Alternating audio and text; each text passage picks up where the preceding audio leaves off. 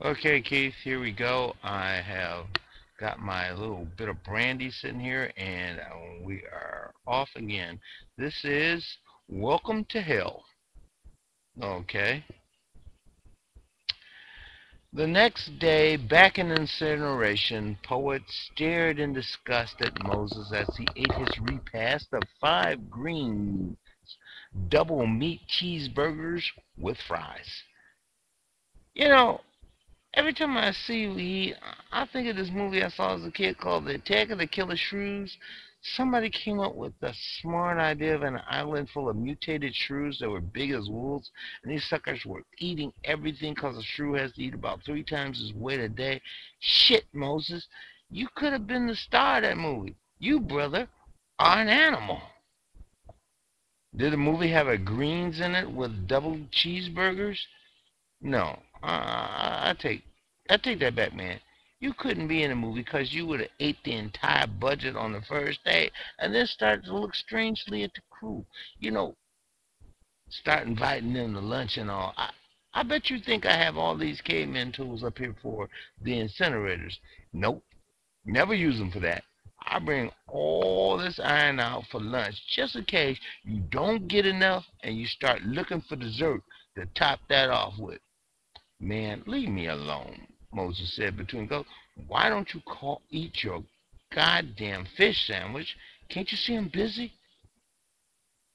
You shouldn't have to concentrate that hard to eat, Moses. I mean, if you worried about losing a finger, you could just slow down. Moses began wiping his hands and face with his napkin. Okay, see what you done? I lost my appetite. I'm gonna have to save this one for later. All cause you couldn't just sit over there and leave me the fuck alone. One burger? One burger? That's all you got left? Jesus, Moses, how long we been sitting here? 7, 8 minutes? You ate 4 of them things in that amount of time? Houdini couldn't make stuff vanish that fast. No, brother, you think you lost your appetite, but other people call that breathing. You had to come up for air sooner or later. Fuck, forget you, man. Suddenly, there was a howl. They both peered down the aisle at Orlando, coming from the stairwell towards them. Sorry, gentlemen, he said. You can't keep those things in. You just gotta let them out. At this, he continued walking through. Moses rolled his eyes and scratched his head while Poet just shook his. Orlando, because of his job as attendant on the ash system, had full run of both complexes. Lately, however, due to what he said was a disposition of certain elements, he had begun to haunt the stairwells of Complex 1 incineration. The first few screams and bellows had been unnerving for Poet, but he, like everyone else, adjusted to Orlando simply because he was too much of a fact of life. This was the Midwest, after all, and a man could expect for God to hurl down hailstorms, ice storms, blizzards, and tornadoes on occasion, just to be sure everyone was paying attention. Those things happen, and they happen to everybody sooner or later.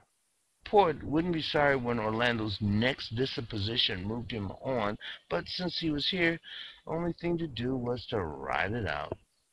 The walkie-talkie crackled. Brenda calling Poet. Come in, Poet. Poet here, Brenda. Come back. 7-letter word for out of the ordinary. Come back. Unusual, Brenda. Out. Thanks, Poet. Brenda out. Moses absentmindedly had taken out the last burger again and started eating it.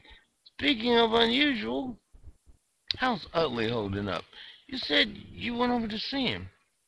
Utley was a particularly sad story. No one's fault, really. A case of being continually in the wrong place at the wrong time, and of course, attention being aversive. He had violated rule number 2 repeatedly, and there was nothing he could do about it. Utley's problem was that no matter how hard he tried, he remained spotlighted like a doomed World War II bomber caught in the searchlights as flak burst about around him. Well, You said he still had his bad days, but they been adjusting his medication, and maybe in 2 or 3 months, he could be back busting swag. Moses finished the burger. You think he'll really be back? Poet gave Moses the shithouse stare. Hell no. He should have never been here in the first place. A guy like that is supposed to be out there with those picture snapping fools in primary or wandering around the tanks in secondary.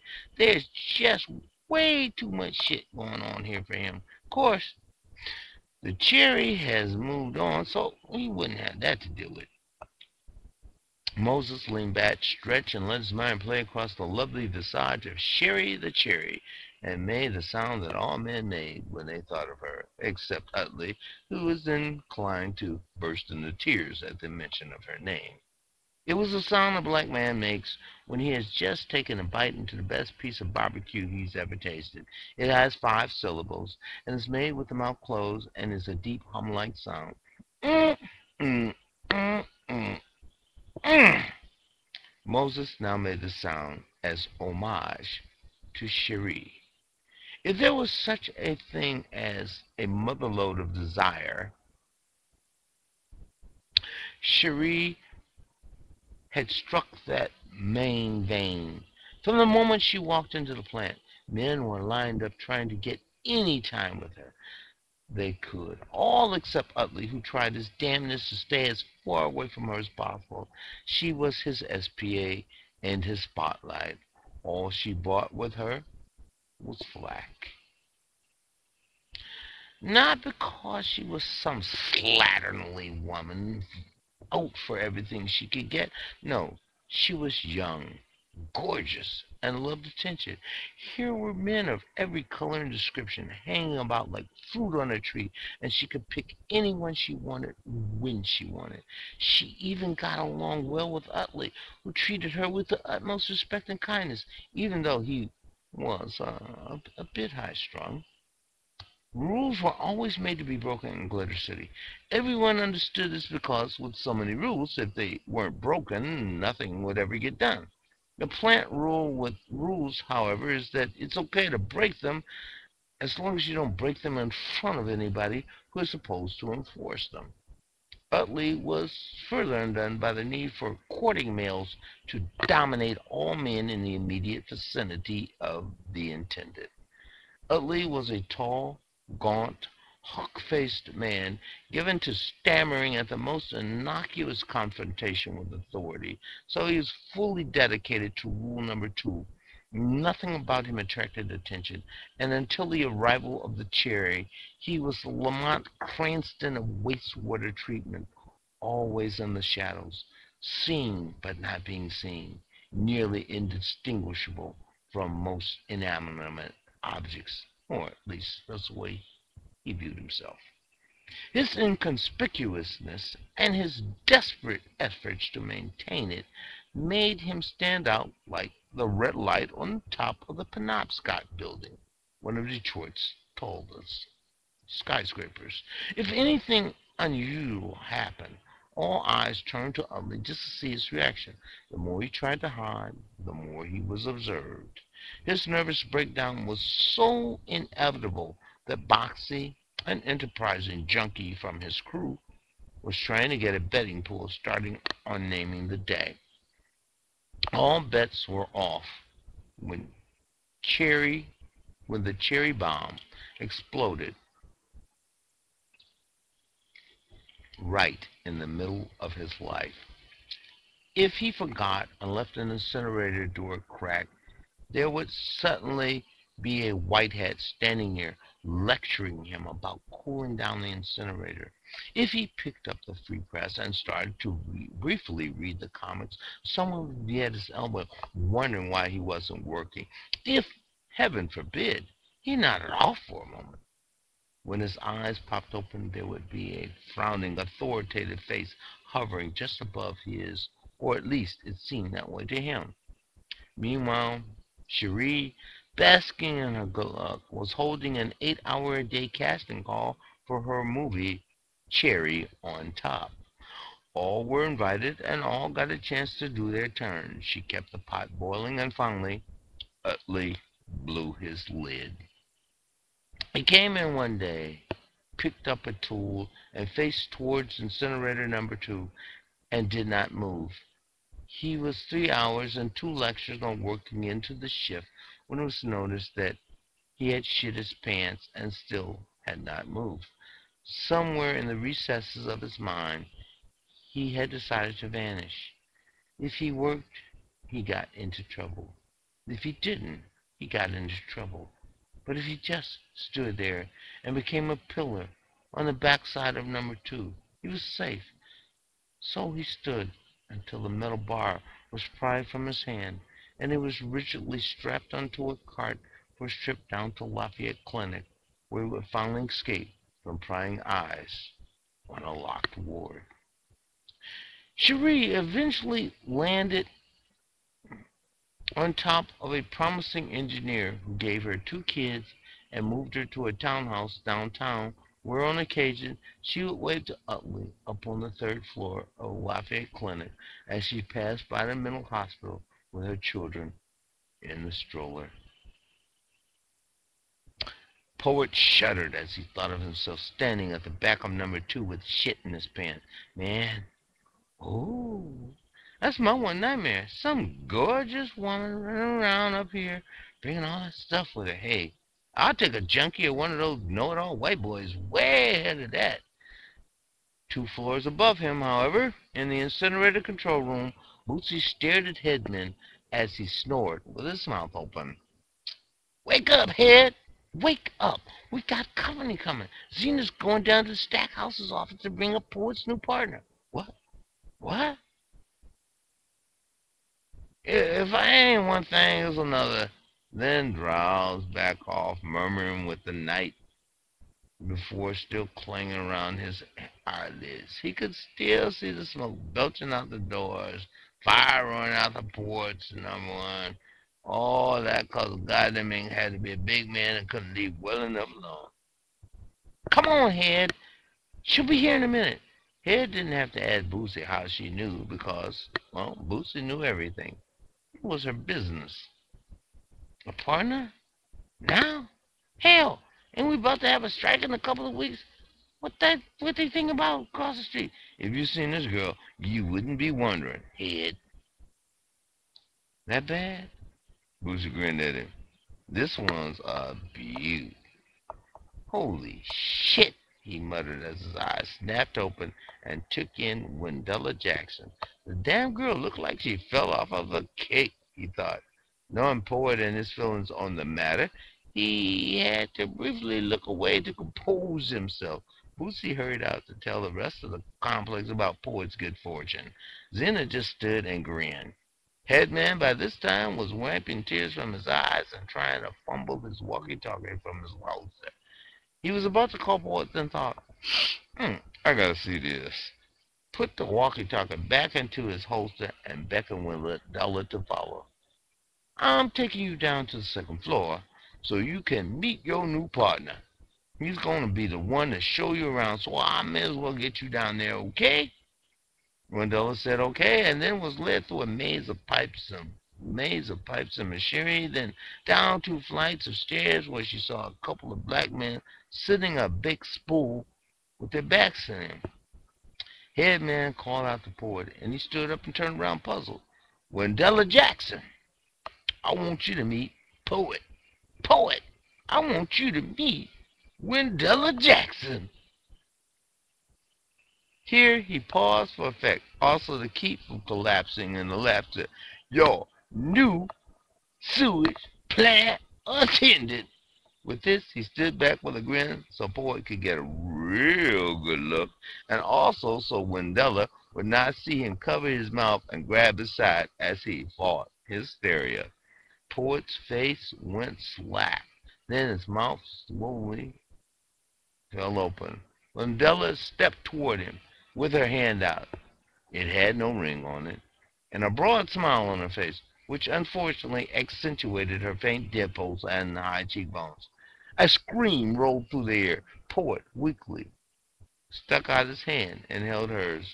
He'd always wondered what a man felt like in front of a firing squad after the guns roared and before the first bullets found their target. He knew now, and he didn't like it.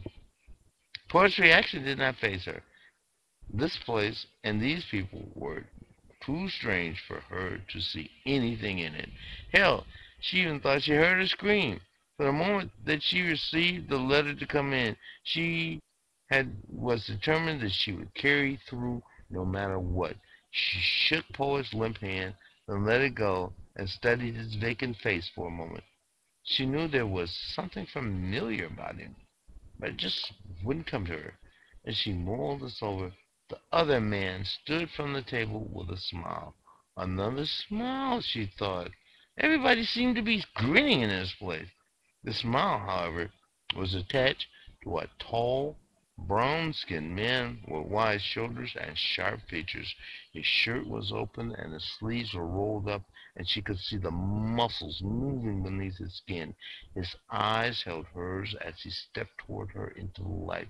He was a beautiful man, and a small urge, way down deep in her, wanted to breed immediately, if not sooner.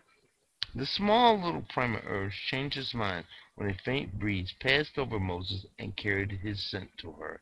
The faint urge now roared, but this time it wanted to throw up. Moses grasped her hand and introduced himself, oblivious to the fact that now there were two people standing there, slack-faced and in shock. Headman was not oblivious and broke the spell by slapping his side, roaring and staggering from them before the scene gave him a heart attack or a stroke. Poet took off his helmet and looked at Wendella from behind and thought, oh, goddamn, she's a stallion, which is an unfortunate blackmail term for a woman who was lean and very pretty. Wendella had no extra on her, but everywhere she had just enough. She even looked like she had high heels on. Wendella's mind was blank. Her olfactory glands had sent a signal to her brain that swept through like a tidal wave. Poet broke the spell by stammering her name. She turned around, and Poet could still see the surprise on her face. He smiled and told her to take a seat, and he would be back in a minute. Wendella groped for the spool and sat down with a thump, while Poet grabbed the still gazing and grinning Moses and dragged him off the complex two upper level filters. I can't handle this, brother, said Boyd with a deeply disturbed tremble in his voice. This is way too much. Did you see her? Mm, mm, mm, mm, replied Moses. Did you see that complexion and all that wild hair? Mm, mm, mm, mm, mm, replied Moses. I got trouble here. This girl's a goddamn stallion. Every fool for miles around is going to be running up in here looking for her. Hell, fools that don't even work here will be up in there looking for her. Mm, mm, mm, mm, replied Moses. I could kill that Roosevelt for sending her over here. What the hell was he thinking? I need help, and he sends me a goddamn nuclear bomb? Mm, mm, mm, mm, mm. Is that all you got to say, Moses? Damn, Poet, what can I say? She fine, white chocolate on the nigga's ass. Oh, man, not you two. You ain't gonna be smiling and preening, is you? Hey, man, snap out of it. No, Poet, you don't have to worry about me. Remember my motto. A bird never shits in his own nest. She could be Lena Horne come for the second time. And you got me, she pretty damn close. I still wouldn't think about messing with her. Shit, I believe you got enough to worry about without thinking about me. Oh, you got that right. Hey, Moses, maybe she's a lesbian. Moses thought of their eyes meeting. I don't think so, Poet. But somehow, I got the feeling she may be alright. Poet gave him the shithouse stare. Cherie was all right, fool. She ain't the problem. It's that whole Mongol horde of horny niggas out there ready to storm the second floor that's got me worried. Hey, man, I'm sorry. She's fine. What can I say? Poet sighed in resignation as Moses walked away towards the filter room, saying, mm, mm, mm, mm, mm, as if it was a mantra. As he walked slowly back towards the second floor, Poet thought of Cagney walking in that last mile on death row. He stopped and raised his arms to the gloom. First you give me a junkie, now you give me a beauty. What did I ever do to you? He thought about his 34 years up to that point. Okay, well, okay, he thought. Maybe I got a little butt kicking coming. He broke out of his funk and hurried back when he saw Orlando talking to Wendella. Orlando was deep in his explanation of dispositions and special colors when Poet reached him. Orlando turned to Poet and thanked him for bringing a perceptive person onto this plane. Poet nodded, and Orlando headed back to the stairwell. You okay? Poet asked. Orlando gets to be a handful at times. Wendell looked surprised. Well, he seemed nice enough. At least he didn't laugh when he saw me like everybody else has been doing. What's a disposition? It's part of the mystery. Just stay away from green and yellow and you'll be alright. I got one more question. What's the deal with that guy Moses? Whew. You ended up pretty well supported. A lot of people start grasping for air and heaving. Well, I used to work with horses and mucked out a lot of nasty stalls, so if I could stand that, I could stand him, though I have to admit, he tops anything I ever smelled. Does he always smell like that? Well, he works in upper level filters. They all smell over there. Moses, I have to admit, goes in one better. So he goes out to lunch for us. He's prompt, always brings back the correct change, always gets the orders right, and as you probably noticed, is the stickiest man on earth. When Moses goes into a restaurant to get a meal, people pour it like the Red Sea. 5 minutes and Moses can close the place down in a hurry. So he calls them and tells them what he wants, and they always have everything perfect for him. But it's kind of going to his head a little bit because he got pretty specific about the smell that he has to have. He calls it the scent of power. Now, before he leaves, he always goes by the scum houses. I don't mean to ask so many questions, but what are scum houses?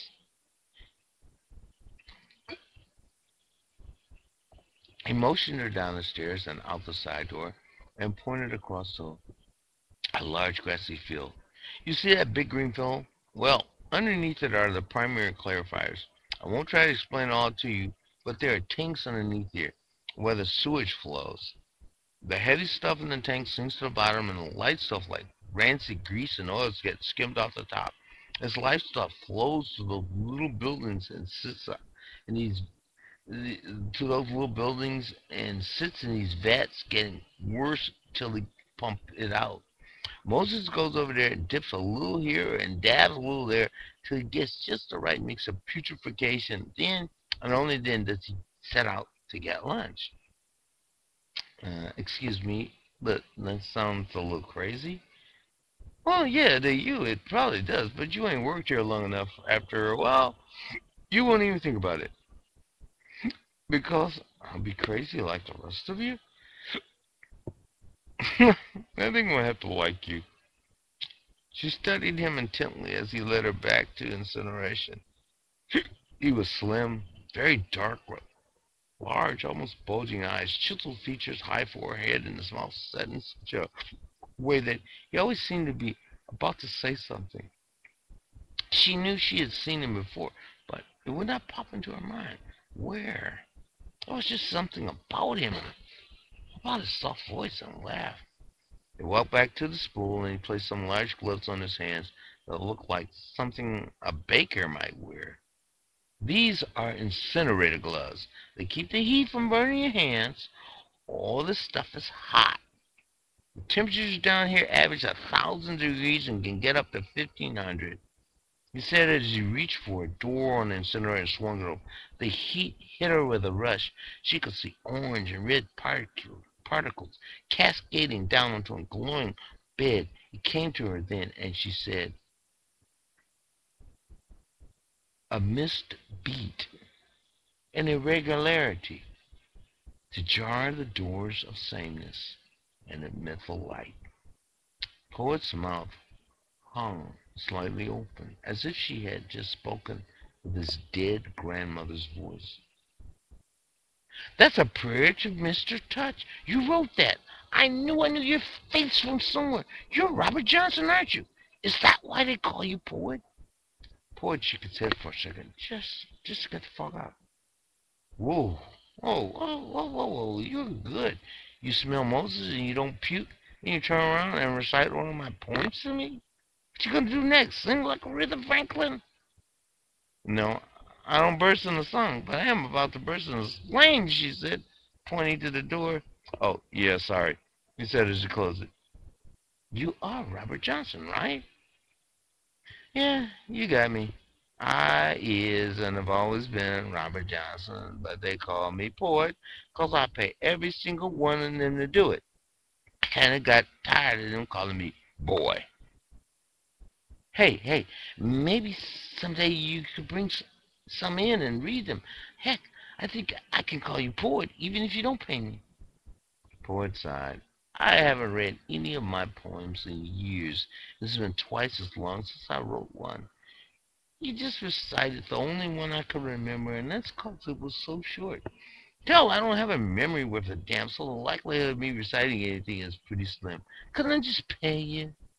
It would probably be cheaper. Besides, this is incineration. We don't read shit down here. We burn it. You think you're ready for the tour? Sure, Wendell said. Robert Johnson had vanished 6 years ago amongst rumor and innuendo, just as she had turned 21 and was finally able to hear one of his reports. She remembered him as a small man with an ironic voice, filled with direct and somewhat grim musing. He would stand in front of the pool table and straight from his head make the quarter come alive, painting its denizens with vivid brushstrokes.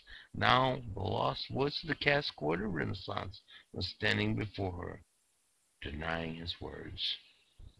Poet had visibly relaxed and taken on a bemused attitude as he talked. Well, first, how do you how do you personally feel about adventure? Personally, Wendella replied, pointing at herself, I tend to be for it, but where's the adventure? If you notice, Wendella, this incinerator is a pretty big baby, he said, patting the metal side of the incinerator. To do the tour properly, we need to start upstairs and work our way down. By the way, I've got several tour packages. There's the nickel tour, where I sullenly grunt and point. There is the dime tour, where I use real words with brief explanations. And then there's the quarter tour, where I wax grandiloquent upon all topics of incineration, great and small, and in general have a high old time. Wendella fought a giggle. It's gonna be fun, she thought, and fished in her pocket. She pulled out a quarter and a dime and stuck it out at him and said, I want to see the incinerators and die. Poet took the coins and held them up to the light, then looked past them to her face. I really am going to have to like you, ain't I? He picked up the walkie-talkie from the spool. Second floor of the control room. Come in. Poet, this is Zena, the goddess. Come back. The box crackled. Goddess, I'm taking our new recruit on tour, so I'm off the floor. Keep an eye on things for me. Come back. Poet, how much did you get this time? Come back. 35 cents. Come back. 35 cents? I wouldn't give you a nickel. Look, Poet. Don't let all that money go to your head. Come back. Too late, goddess. I'm already in full scale oration mode. Come back. Just don't tell it too much. Because we don't want to lose her. Come back. Ford looked at Wendella as he spoke. You mean about all the screaming, torturing, death, and dismemberment stuff? Come back? No, oh, that's okay. Just don't show anything bad, okay? Xena out.